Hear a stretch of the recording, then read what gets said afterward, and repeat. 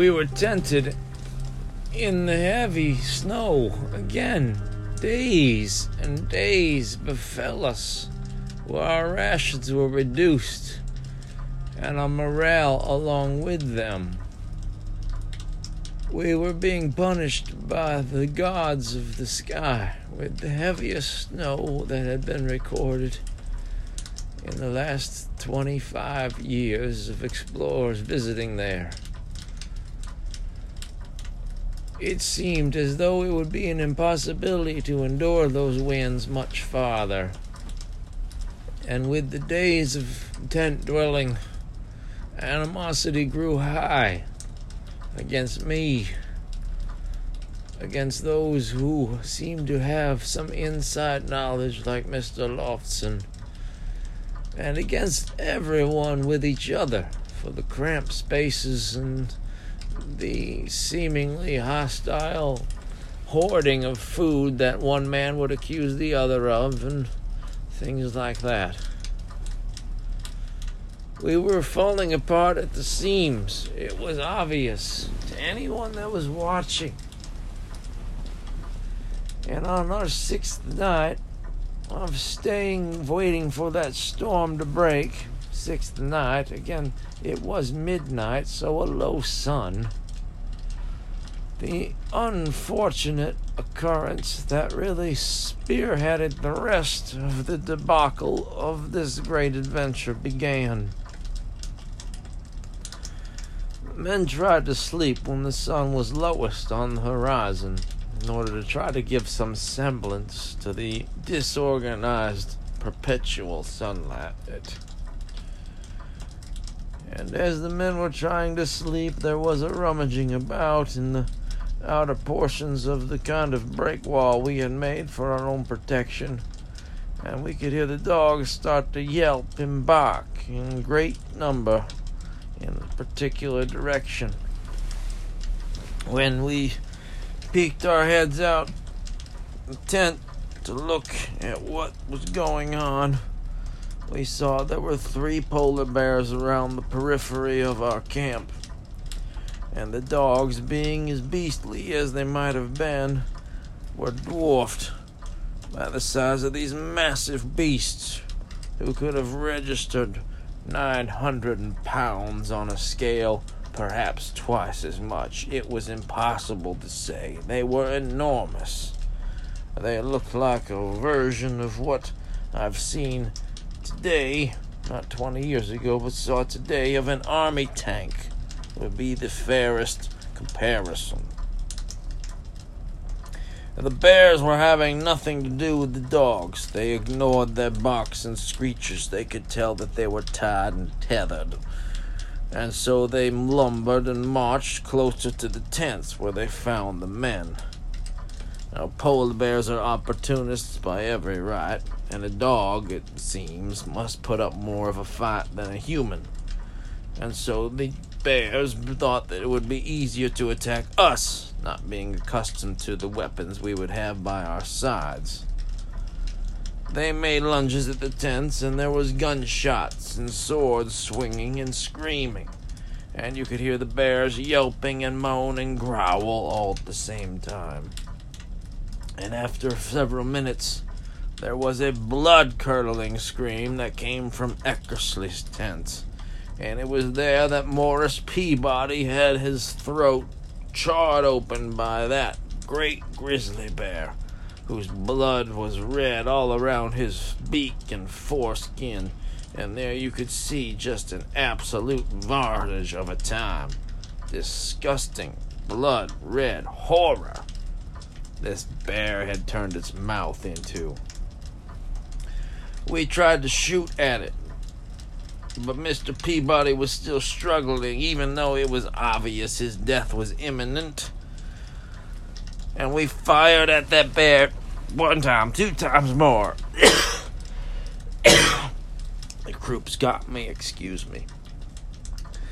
But the bear only seemed to shirk off the bullets and make himself distant to us, having killed Mr. Peabody there, but not running away with the prize of that fresh kill. Peabody suffered there in the in the dirt and in the snow for about 1 hour. We tended to him the best we could, but he eventually fell and died, and was likely brought up into heaven on such an account of a morbid death like that. I can't imagine how God would turn a man like that away. Eckersley was ferocious. He yelled at me. He scowled at me. He made me feel as though I was that bear, and they were all the victims of me, the nasty, nasty beast that had come to take them. But Lofson took my side. He said these occurrences happened. We weren't ready, we weren't prepared, and perhaps that was on the part of Windstrong, but it was on the part of all of you. Were any of you a guard duty that was assigned to you? Were you awake at that point? Be honest. But not a single man rose their hand. So the guards, the sentries, to guard the outside of this wind-torn fort had failed us. And that's when the polar bears arrived. The other two had scampered off at the first gunshot, but we had a rather ferocious beast that had now tasted Christian blood, who would be coming back soon, I might imagine. Now that's a quandary. Do you stay where you are after a polar bear attack and the polar bear that has attacked has gotten away?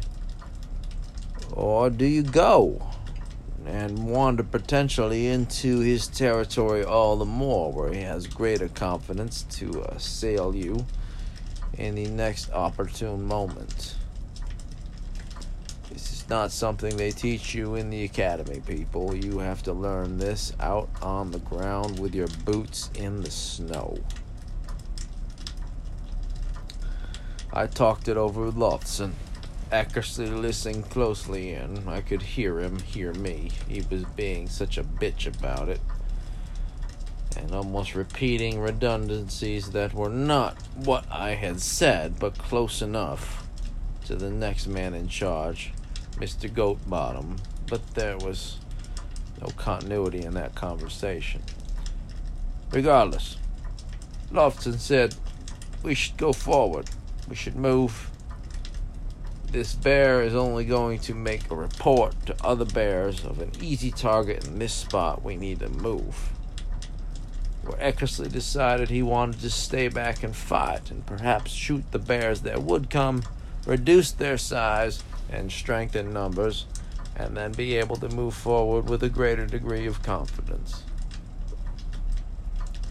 I could see both options. And I could see two men who disagreed fundamentally on how this should be done. And I had to choose a side. And I chose the side of Lofson, the man who was more talented than Eckersley. Eckersley rounded up his men and decided to head back towards the Reach, which was a 9-day journey for them to do that. I said, "What will you do once you arrive at the Reach?" And they said that they would wait for us there. And under a promise sworn on by the Holy Bible, Eckersley and his men left the remaining 7 of us here to try to press forward. And they promised while at the Reach they would keep supplies and rations ready for us should we decide to return, and would not navigate to any other point, but rather stay there and use the ship as an anchorage for freestanding construction against protection of the winds. That was their only purpose at this point forward.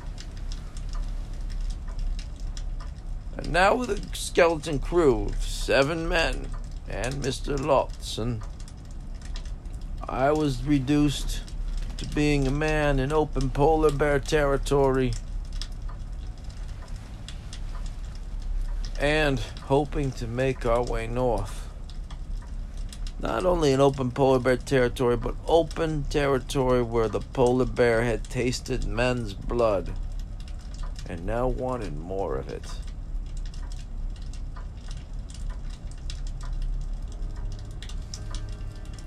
It was a sad situation. I had seen control slip through my fingers quite easily here. I didn't take into account the derision of a bombardment of perpetual snows,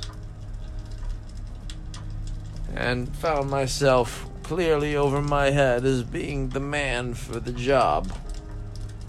But I'm a great patriot, and when your president tells you to do a thing, you do it. And even with the heavy heart of seeing a man lost and others abandoning me, I would press farther north with the help of Mr. Lothson. And so, in a few minutes' time, I will get to the story of how us 7 plus Lothson made it farther to the North Pole, despite an unbelievable amount of odds against us.